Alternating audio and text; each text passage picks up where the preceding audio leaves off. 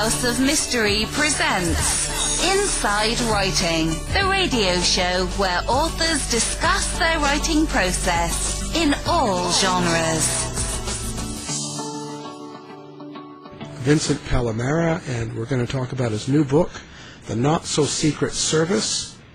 And this is agency tales from FDR to the Kennedy assassination to the Reagan era. Thanks for being here, Vince. Oh, thanks a lot, Al, and thank you to all your listeners. I appreciate it. Glad to be back. So, book number 3. Now, I've noticed you've covered a lot more in this than just the assassination, but you're taking it from the Secret Service point of view, I guess, right? You know. Right. Now, have you tied something together from FDR right up to Reagan with the Secret Service as an entity? Like, is it something that they do as a group, or is this kind of consciously arrived at?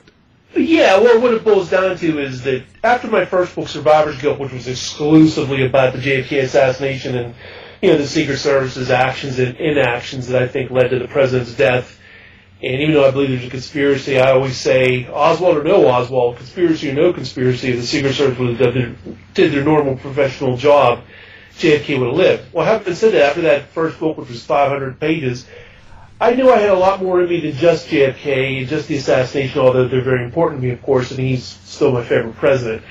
And then the second book was on the JFK medical evidence. And I was like, you know what? I'm more than just a one-trick pony. I know I had a lot of stuff on the cutting room floor about other presidents that these agents, former agents, the many that I interviewed, had told me about. And so what I want to do is I didn't want to go too far back. When you get before FDR, you get prehistoric when it comes to Secret Service.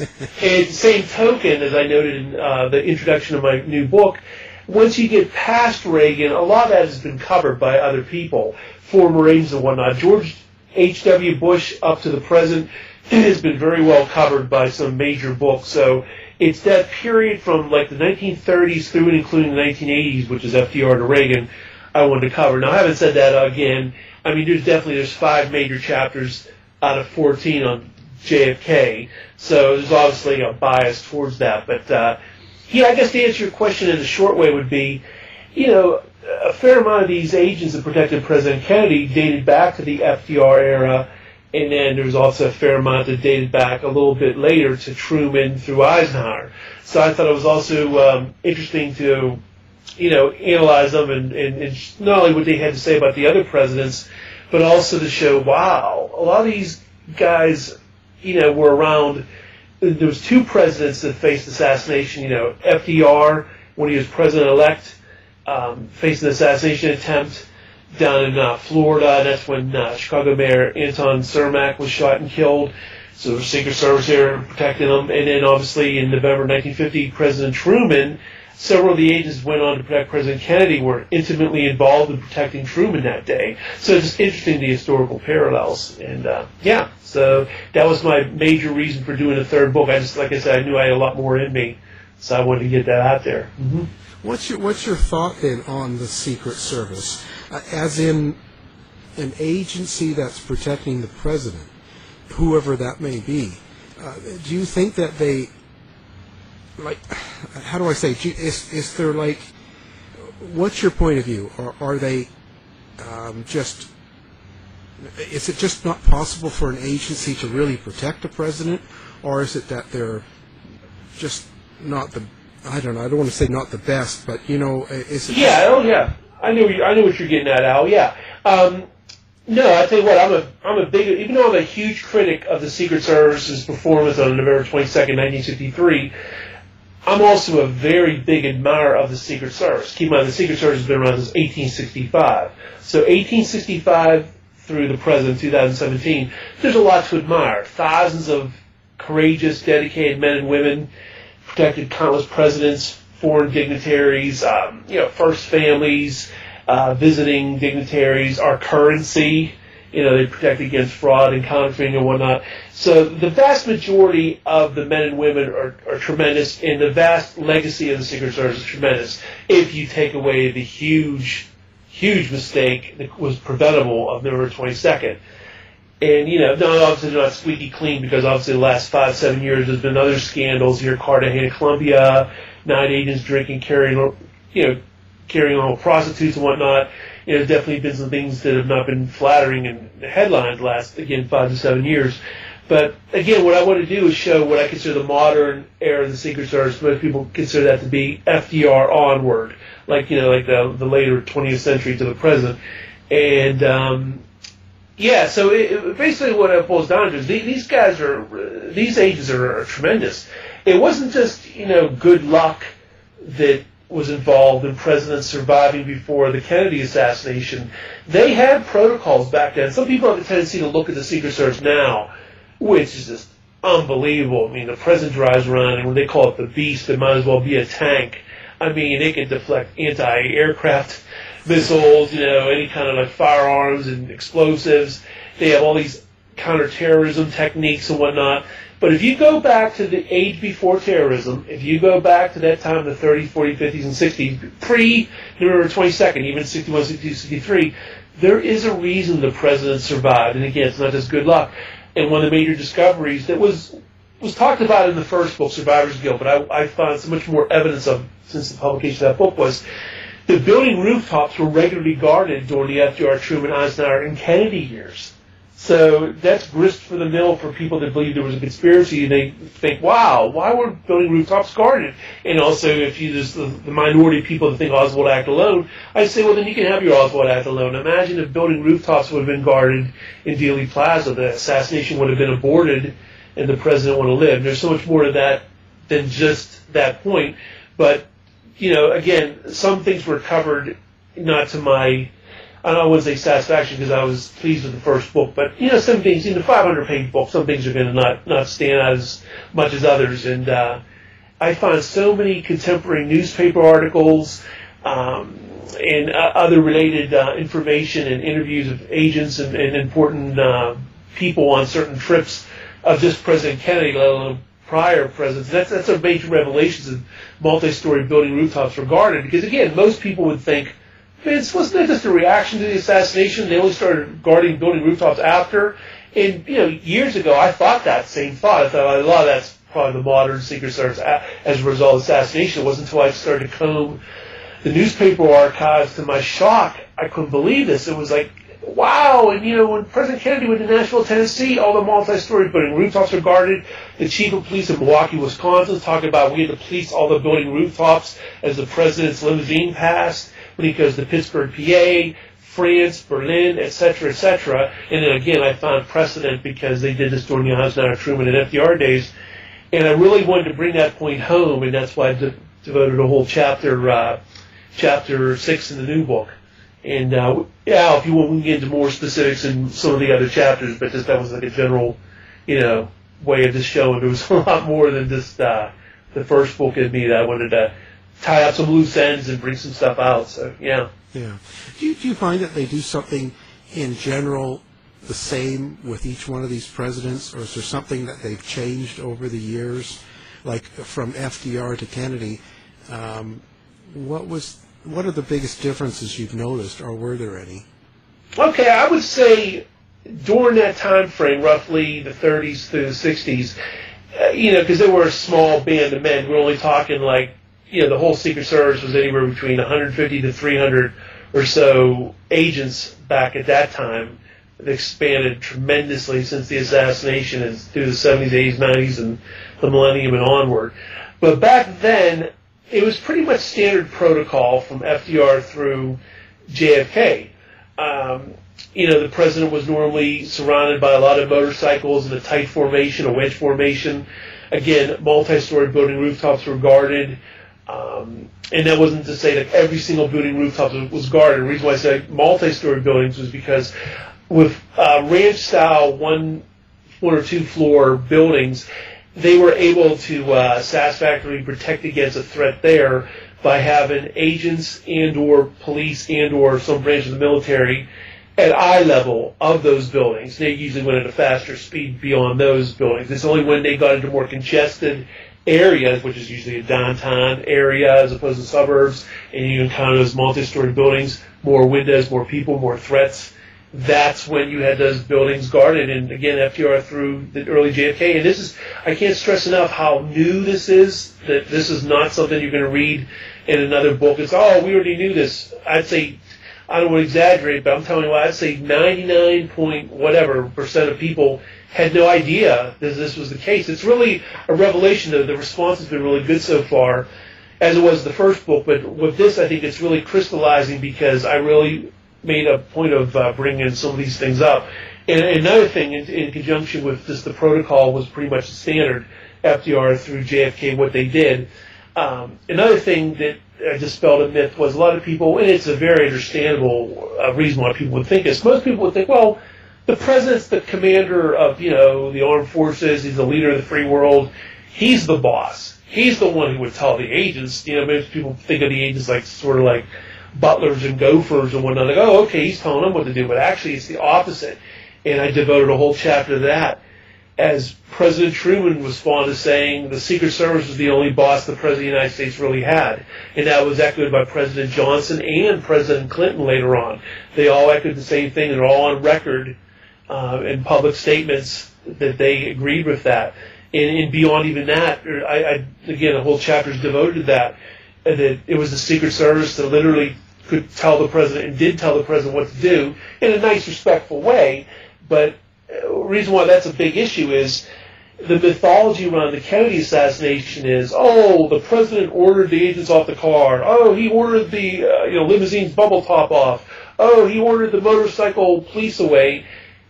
Specifically, there's no truth to those allegations, but the big picture is, even if he wanted to, even if he said something which he didn't, he would be overruled by the Secret Service. That's the one area the president is not in charge of, is his own security. And as Clint Hill, ironically, the agent famous and spurred from jumping on the limousine after the assassination and author of several books, amazingly, he came clean in 2010 in a sixth-floor museum interview. I borrowed it, and I couldn't believe it. I wrote it down word for word. I just couldn't believe what he said. It goes against everything he was trying to say before and after. He said, well, the president could tell you, this is the context of President Kennedy. The questioner's asking him, Stephen Fagan, about President Kennedy, He said, well, the president can tell you what he wants done, but that doesn't mean you have to do it. What we always used to do was listen to the president, and we did what we felt was best anyway. I'll never forget my shock when I got a hold of that. I played it over and over again. I cannot believe he's saying this. But then again, this was something not for public consumption. The big picture wasn't telecast on television. Next to no one knew about it. And I thought, oh, he must be leaving this for posterity. It's an oral history on video. Maybe that was his way of, I'm not going to leave this earth without, telling the real story. Because if you read his books, you get a decidedly different picture. You get the picture that President Kennedy, well, it's a shame he was assassinated, but he didn't want us to buy the car, he didn't want this, and he didn't want that. And again, it's total bunk no matter what Clint Hill says, but him saying that is just amazing. It's tantamount to a confession of the truth. And that's what that whole chapter in my new book's about. And I think just in general, people are going to come away with tremendous respect for the Secret Service, and just deservedly so. But it is what it is. I'm sorry to be the bearer of bad news for anybody, but when it comes to the assassination definitely could have and should have been prevented. And again, this has nothing to do with conspiracy, no conspiracy, and again, Oswald or no Oswald, but we can get into that.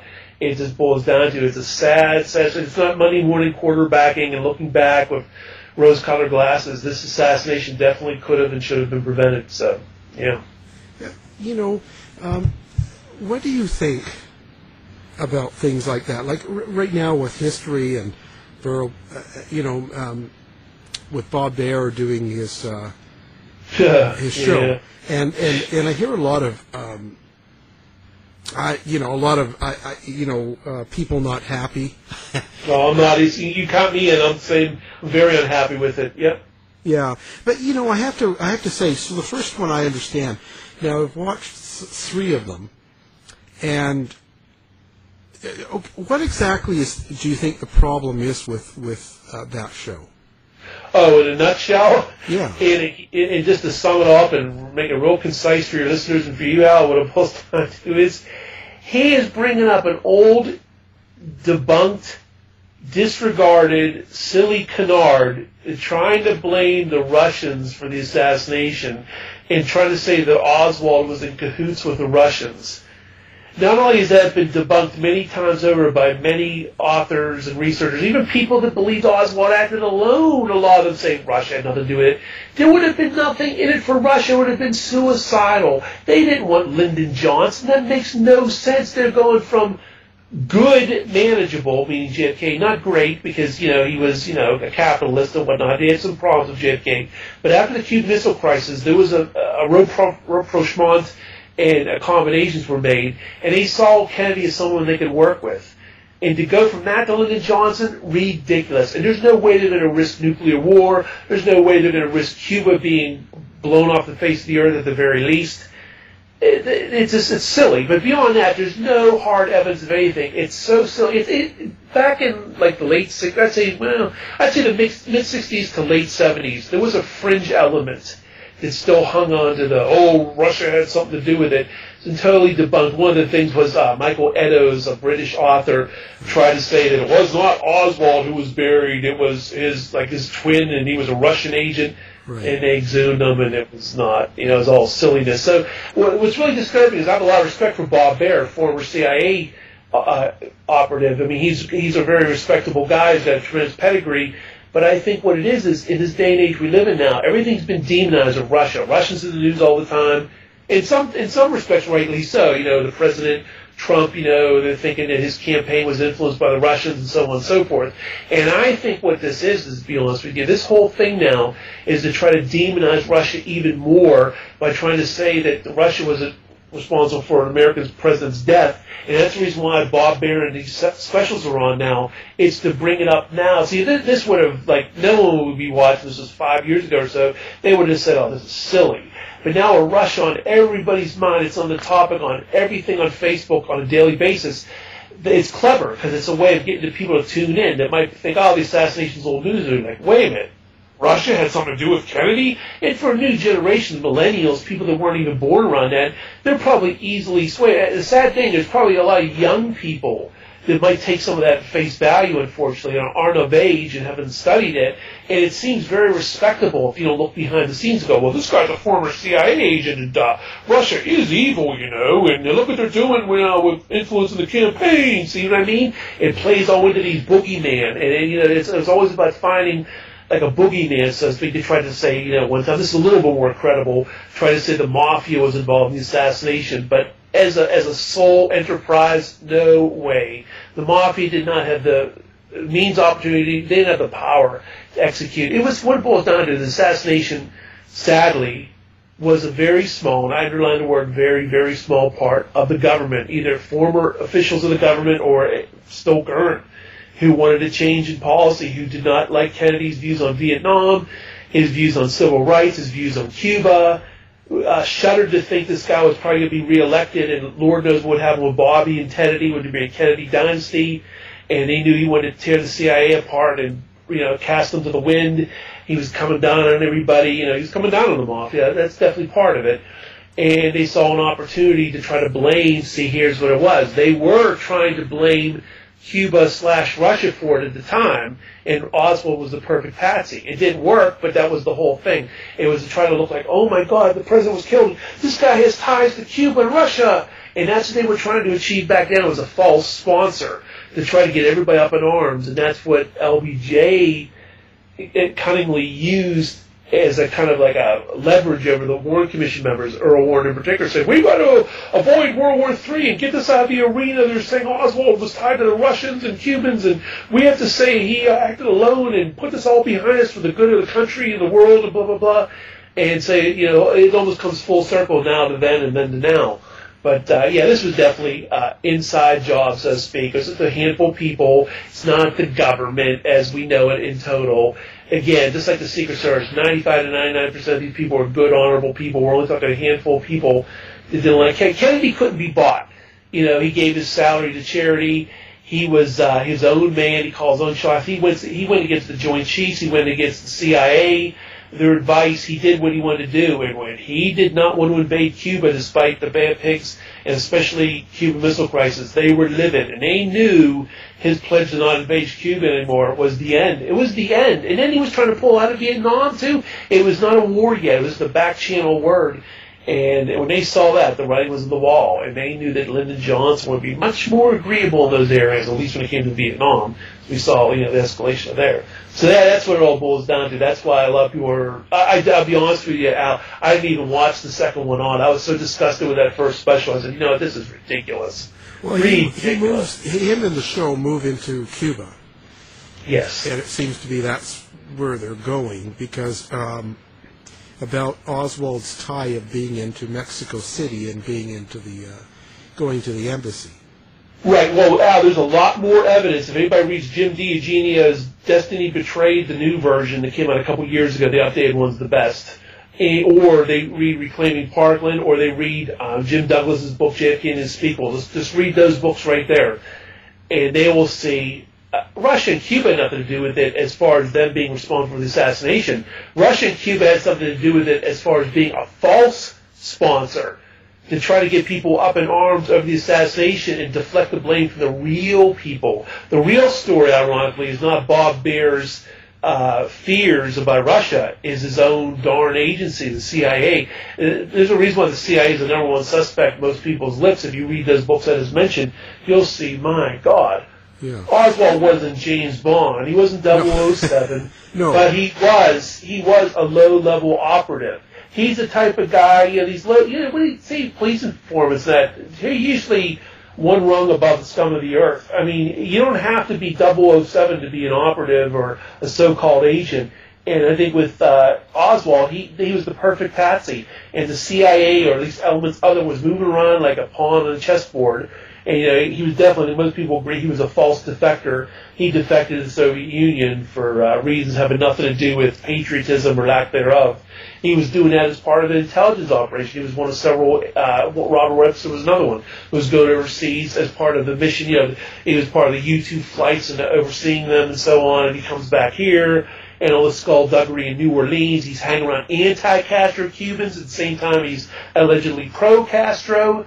That right there is a red flag that something is amiss. All his many people he hangs around with or associated with him are violently anti-Castro and have intelligence connections up the wazoo. They don't have Russian and Cuban connections in the big picture. They have intelligence fingerprints all over them. And you don't find Bob Baer talking about that because the truth hurts, and that would be too risky and too controversial to air on TV. So these boogeymen, they know in the back of their mind aren't responsible. There's no threat there, so they can espouse it. But their agenda is very clear. They're just trying to demonize Russia. And sorry to go on a tangent. No, that's fine. That's what. So now you're not a fan of the Oswald acting alone. I am not, but I'm on record for one thing. Some people might know about this. I'm 50 years old right now, and I've been into the case since I was 12 years old, believe it or not, 1978. But there was a 6-month period, believe it or not, back 10 years ago. 6 months in 2007, speaking of Vince Bugliosi, that he just about swayed me to think that Oswald did act alone after all. And I got some explaining to do about that, because there's still very few people kind of kidding way kind of hold it against me a little bit, like half kidding, half serious. What it boils down to is that it was at a point in my study of the case where I was very much, to put it another way, burned out on the case. This was before I published my first book, and kind of just burned out on the whole thing. And Vince Bugliosi I had a lot of respect for, having nothing to do with the Kennedy assassination. He came up with this book, this gargantuan book, Reclaiming History, right. And he seemed to have an answer for everything, at least at first glance. And I was like, wow. But I always had this caveat for people. I thought what happened was tantamount to, think about this analogy. There was conspiracies to rob the First National Bank of wherever, Minnesota. And there was definitely men who were planning to do that. But one sole bank robber had nothing to do with those conspiracies, beat them to the punch and rob the bank. Now, wasn't there a conspiracy, and conspiracies plural, in place to rob that bank? Of course there were. But one sole gentleman beat them to the punch. And that's what I started to think. That solves it for me at the time, 10 years ago. That oh my God, that's what it is. There's no doubt that Kennedy had enemies. There's no doubt that there was people that wished him ill and whatnot. Could it be, and this is what I thought 10 years ago, and again, it was only for like a 6-month period, that I thought, wow, maybe Oswald did it and he beat everybody to the punch. It wasn't there was no conspiracy. He just beat them before they could enact their conspiracy, so to speak. But then what happened was Doug Horne and other people, including Jimmy D. Eugene, several other authors, kind of like the literal, figuratively, whatever, slap in the face of reality, and they picked apart Vince Bugliosi's book, point for point, chapter for chapter. I mean, he's been picked apart so many times now by reviews in a very good, professional, scholarly way. And I was like, oh, okay.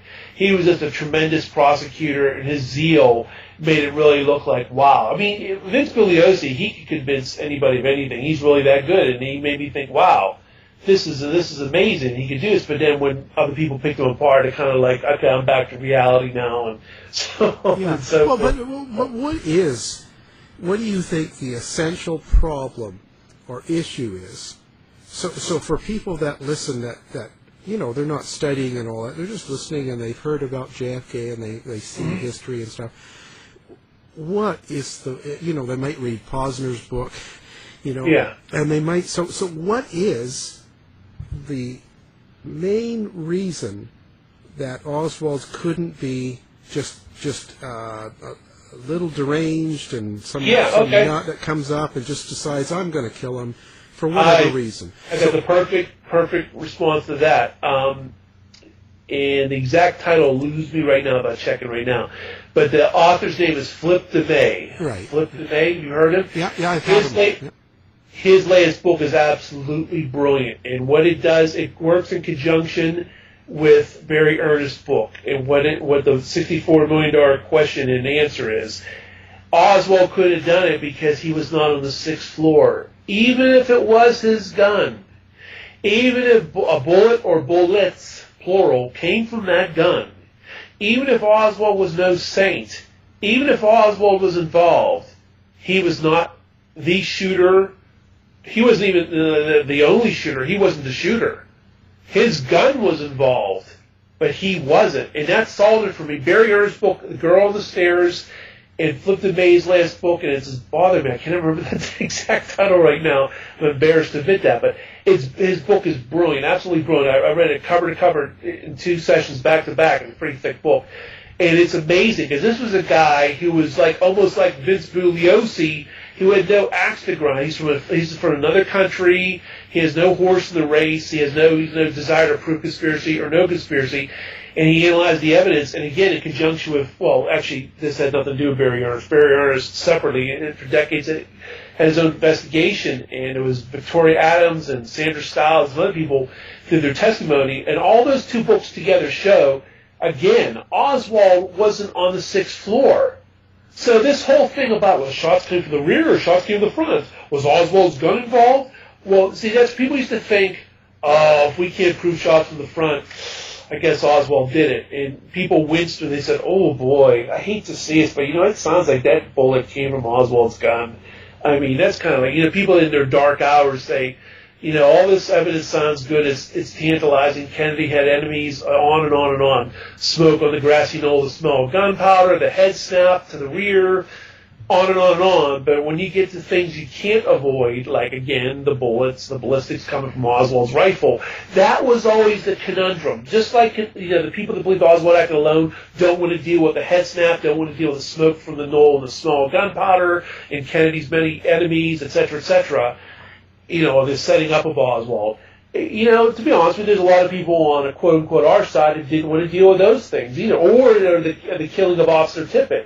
It used to be, that looks so bad. Why would he kill Tippit unless he was guilty of something? You don't just kill a police officer if you're Lily White and you did nothing. Right. You had to have, I guess he did kill the president. And again, Flip DeMay does a brilliant job of showing there's a third alternative to all this. It's not as black and white as you think, and it's not grasping at straws. It's not like, he's just saying because he wants to find an answer. It's brilliant. It's absolutely brilliant, because it's like, wow, I thought I've seen and heard it all. I've read hundreds of books, seen everything I can see, to the point where it's like I'm very choosy on what I read because I've read everything.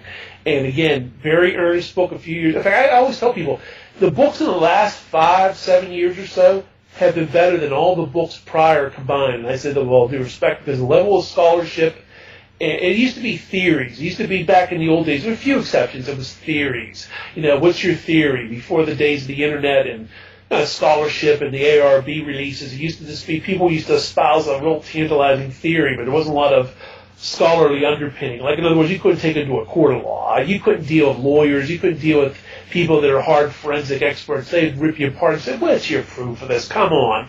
Well, if you read Barry Earnest's book, if you read Philip DeMay's book, it's tremendously researched and documented, and you'll come away thinking, my God, that's it. And that answers your question directly. To sum it up, that's exactly what I think. I think that Oswald literally was the perfect patsy. They knew what they were doing by having him involved. No one even really put too much thought in that. It was always like black and white. Either Oswald was involved or he wasn't involved. He was either a shooter or he wasn't a shooter. But again, it comes down to it. Those creaky wooden stairs, the sixth floor, in the book depository, were unbelievably noisy. These women had high heels on, too. As soon as the assassination was over, they ran from their perch on the fourth floor, a couple floors below the alleged Oswald floor.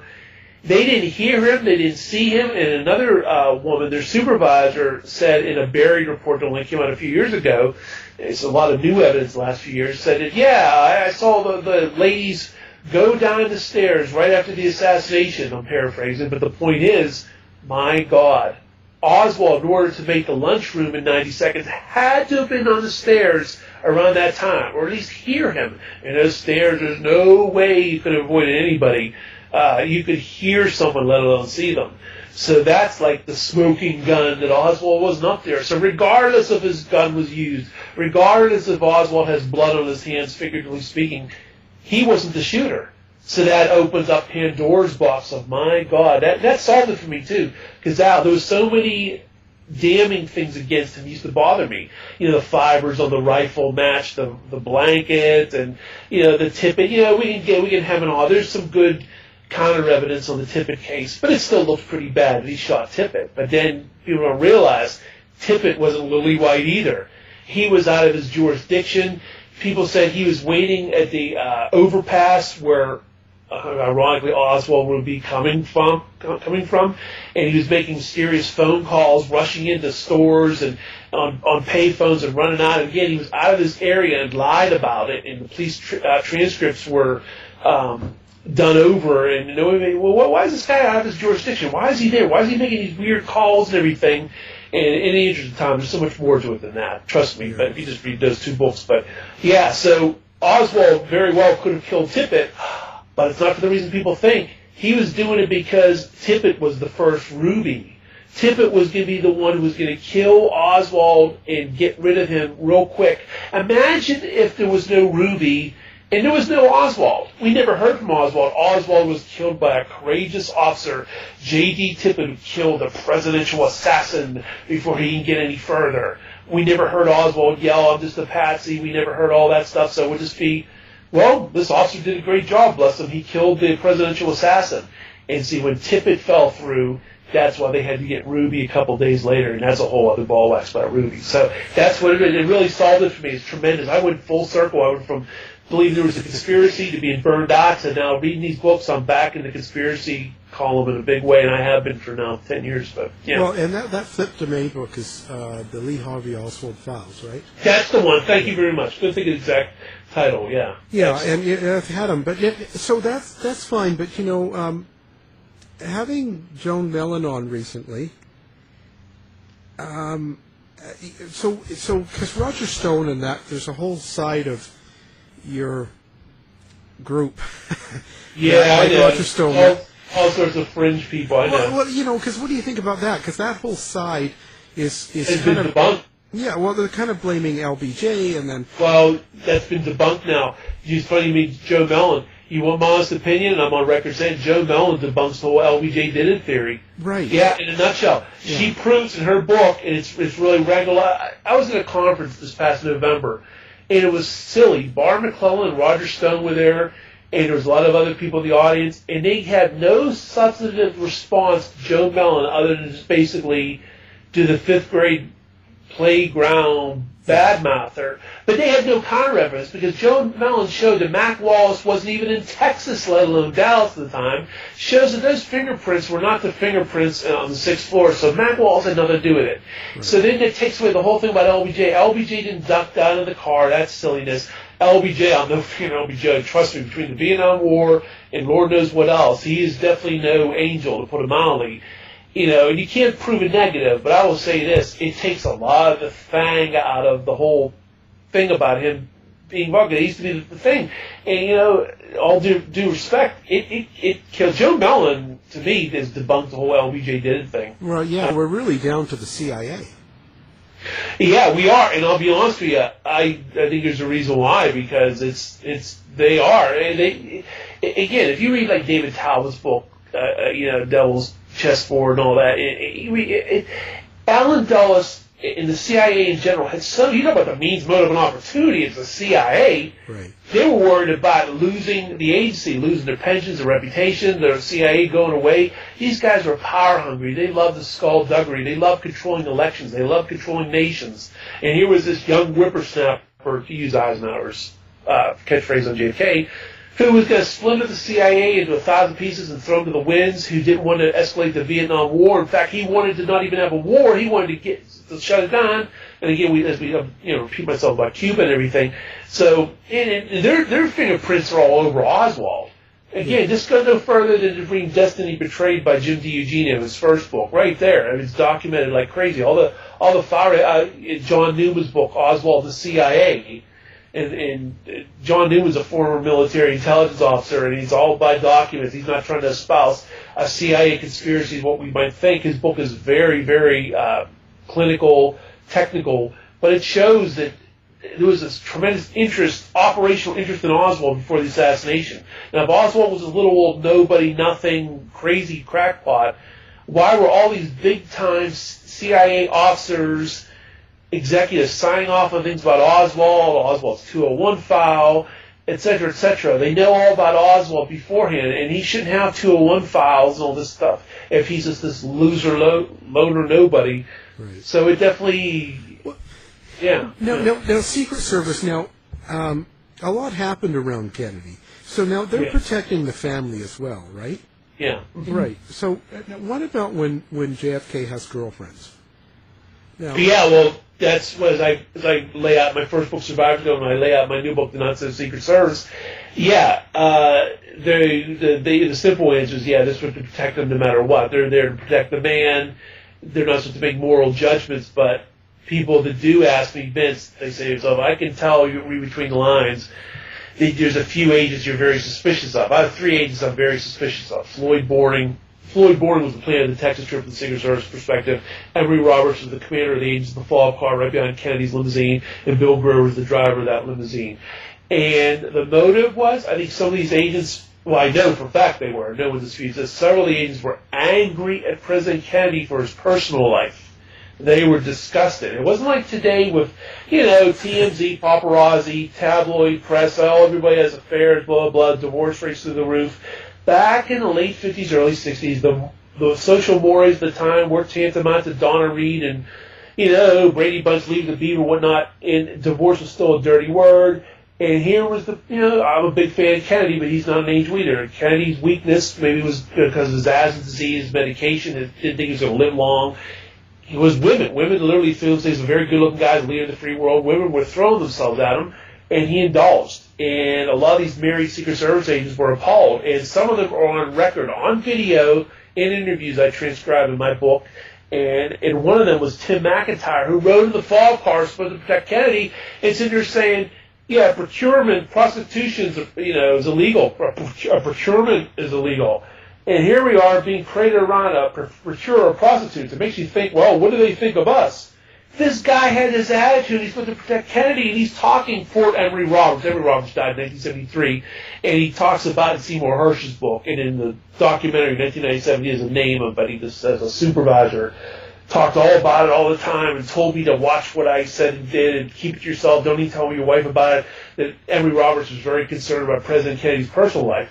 And the $64 million question is, wow, when the shots were flying in the air and they were supposed to react to President Kennedy to secure him, to keep him alive and safe, would they think twice if not thrice about protecting a man if they were angry at his personal life and thought that the country could do better, and maybe thought of LBJ as maybe a better role model and whatnot? I mean, the list goes on. It's like the CIA's motives, because some of the Secret Service agents had that same motive. Not as an institution. A lot of these guys were good, or at the very least they were grossing out because just they were following orders. But all it takes is a few seconds to stand down, and he's dead. And Emory Roberts, he's one of my big suspects because he became the appointment secretary to LBJ while still an active agent of the Secret Service.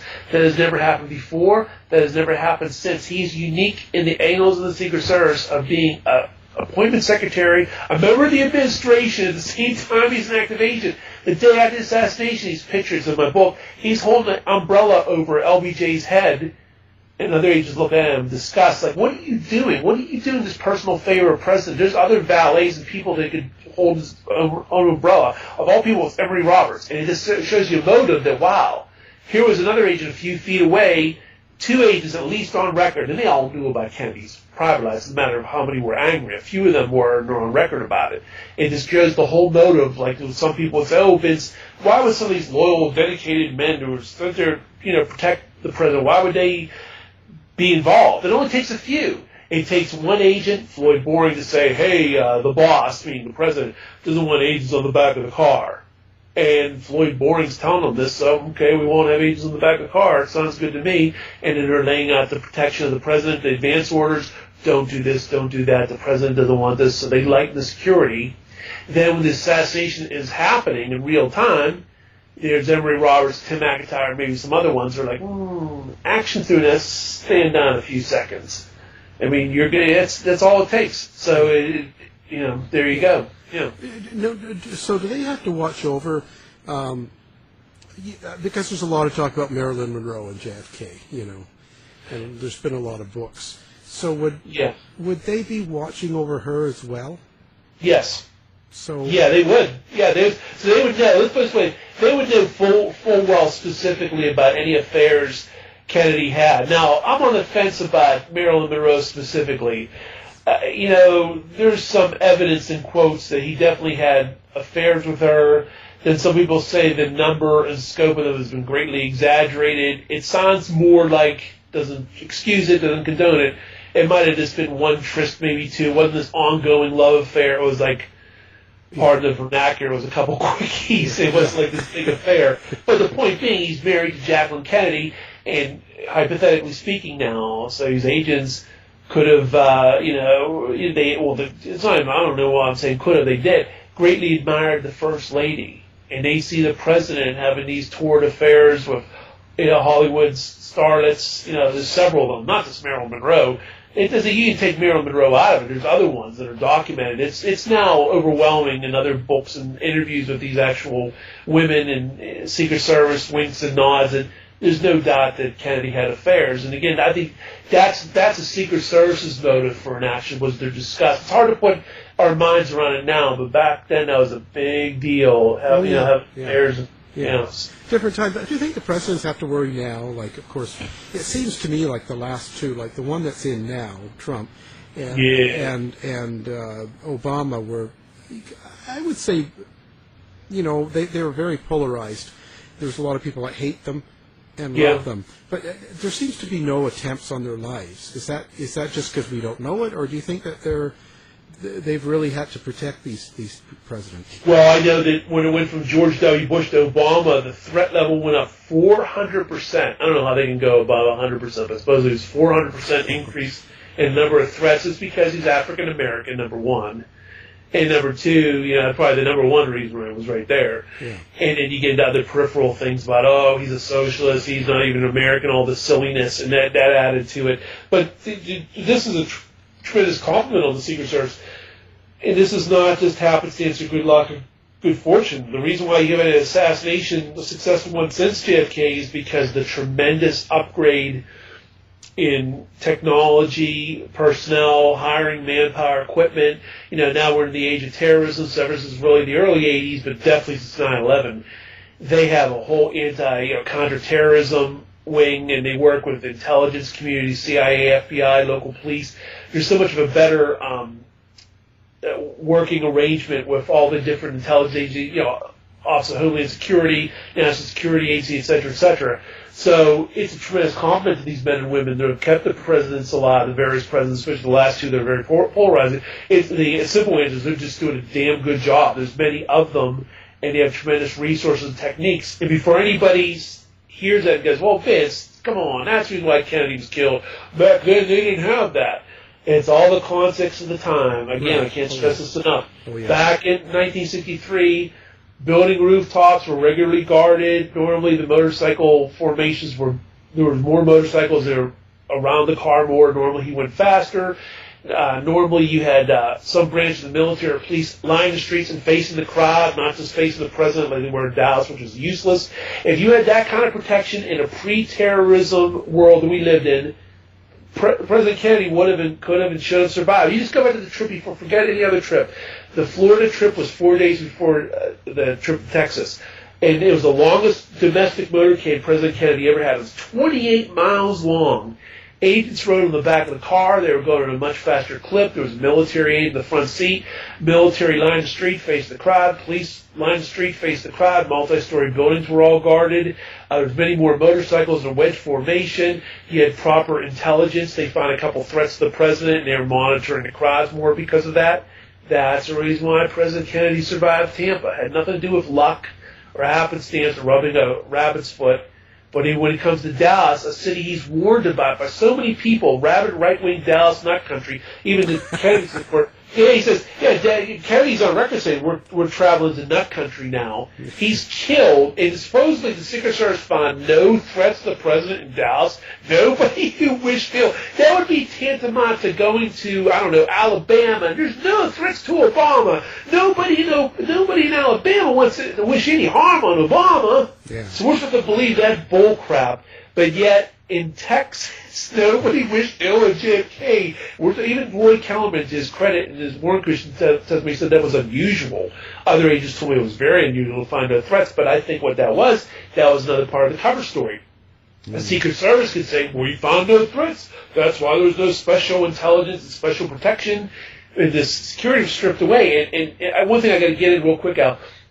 Another thing, it's well-meaning, just like the people that thought the president was in control of the security. My new book conclusively demonstrates that's not true, and people didn't know about building rooftops. Well, another thing, and I almost lost it. Let me see. I hate that when it happens. Damn, I almost lost it. I think I did lose it. It was, what were we just talking about? It was, I hate when that happens. It was something about the threats. Yeah, the threats to the now and where they're at and how they're not now. Okay, yeah. Okay. So that's it. Okay, I just remember now. The third point, just remember. People will sometimes look at photographs of prior motorcades and say, Vince, your research are all good and all that. I address this in the book, by the way, the new book. Well, Kennedy doesn't look like he has special protection here. He looks like a sitting duck just like in Dallas. Explain yourself, sir. And I explain myself again, because you cannot judge the speed of a motorcade in the still photo. You can't see the police on the rooftops in the still photo. You can't see the police in the crowds in the still photo. You can't appreciate the intelligence. And so when you just see a still photo, many times the agents were on the back of the limousine. That was like a 50-50 proposition. It all depended on the situation. Many times the bubble top wasn't on the car, but there's a lot of times the bubble top was on. So it's not a matter of looking for overt things all the time. Sometimes they didn't want to look obtrusive with security. They did have manpower issues. They relied on local police and the military. But beyond that, which can't be judged in a still frame or a motion picture a lot of times back then, was, again, he was being guarded from above by the police and sheriff's department, and down below there was many times hundreds, if sometimes thousands, of plainclothes detectives in the crowds themselves. So when people look at still photos, God, Kennedy looks like a sitting duck. Looks like 100 people got killed him here. No. Because you can't judge the speed of a car. You don't know how many people were in the crowds, in the buildings, and that solved it for me. It was only through research, because about 5-10 years ago, that was the devil's advocate that kind of bothered me, because it's like, wow, it's all well and good. Kennedy had nothing to do with agents not being in the back of the limousine, and agents should have been there in Dallas, et cetera, et cetera. But again, you would have to explain yourself on these other trips that look kind of paltry security-wise, and that solved it for me. Like, wow. And again, it's all proved in my new book here, chapter and verse, and it's all about the building rooftops. Kennedy had nothing to do with the security being diminished, and again, it's all about, you cannot judge the security back then. See, now you can. Now it's very overt. Now the president's driving around in a tank, and you can see, counter snipers, and that. It's very overt, but back then it was more, security was more covert back in those days, out of necessity. So, just for one last thing, I was just... Sure. What is the problem with now mainstream? Like, people back in the 60s and 70s had a lot of respect for government agencies, CIA, Secret Service, FBI. Seems like nowadays they're totally under question right now. People have a lot of disbelief. They don't really subscribe to automatically believing what they hear from them. Yeah, well, I think also is a side note, a real brief side note, I'll answer your question directly, that was also used to the advantages of those agencies after the Kennedy assassination, because people believed the media and the government agencies like the word of God, so to speak. So it's like, if they said it, must be true. The FBI, J. Edgar Hoover's saying Oswald Eck alone, that's good enough for me in 63, 64. And the Secret Service, they walked on water back then. People didn't realize that 9 agents drank the night before, including our darling hero, Clint Hill. Tremendous exaggeration on that point. He was no hero at all. He drank the night before. But back then, there was no investigative reporters, no Woodward and Bernstein, before Watergate, before politics was a dirty word. See, back then, there was more respect for government institutions because, with a few exceptions, things were either hidden, we didn't know about the scandals, or there was a reason to have more respect. See, now, it's in the newspapers that, wow, Secret Service for partying with prostitutes. Wow, this one was looking at child pornography. Oh my God, did you just see that on Yahoo News? I can't believe this. So now these, General Petraeus and the files and having an affair with a woman and giving her classified information. See, now we're more apt to justifiably believe in conspiracies and deficiencies in governments and government agencies now. And sometimes people don't realize, okay, so they walked on water back then, they had nothing to do with Kennedy's assassination, but now they're involved in all these things, and they don't realize that back then they were just as dirty, if not more so, to a certain extent. But let's put it another way, maybe a better way to frame it would be, the FBI was a tremendously well-deserved institution back in Hoover's time, except for J. Edgar Hoover himself. Hoover was a bad seed. He blackmailed celebrities, the presidents, everything. He thought he walked on water, but the agency itself was great. The CIA is a very good agency, except for some of the bad apples at the top, especially back in those days. So that's all it took. It wasn't the government agency. So they deserved a lot of respect to a certain extent back in the old days. But now, in this age of everybody knowing everything becomes instantly viral on social media, and there's no secrets anymore, literally and figuratively. That's why we're in a different world today, and again, that was used to their advantage back in the Kennedy assassination days, because it was much easier to get over on the public back then because people believed everything. The government people would open the New York Times, hey, Mildred, it's saying Oswald act alone. It's good enough for me. Where now people would say, no way, come on, he was killed under very bizarre circumstances. Oh, this is ridiculous. But see, back then it was like, my dad told me a good thing. He said, you know what? 10 people going to kill Kennedy. We were so bereaved. All the details went in one ear and out the other. When I show him videotapes now of footage from that day, he can't believe it. He said, oh my God, that guy just said a shot came from behind him on the knoll, meaning the Newman family. Gene Hill's on the phone saying a shot came from across the street. People talking about smoke and the smell of gunpowder, et cetera, et cetera. But back then, people were so devastated by the loss of the president. And that's really where you talk about a lack of respect. It used to be a time when the presidents rightfully walked on water. People just viewed them in a totally different way. Little kids wanted to be president. Now, the presidency is either rightfully or wrongfully viewed with such scandal. Yeah, Ben, this has been great. I'll tell you, an hour's never enough with Ben. I appreciate it, Al. Thanks. Well, to find out more about our show, guests, or to listen to past shows from our archive, please go to www.houseofmysteryradio.com. Show's over for now. Was it as good for you as it was for me?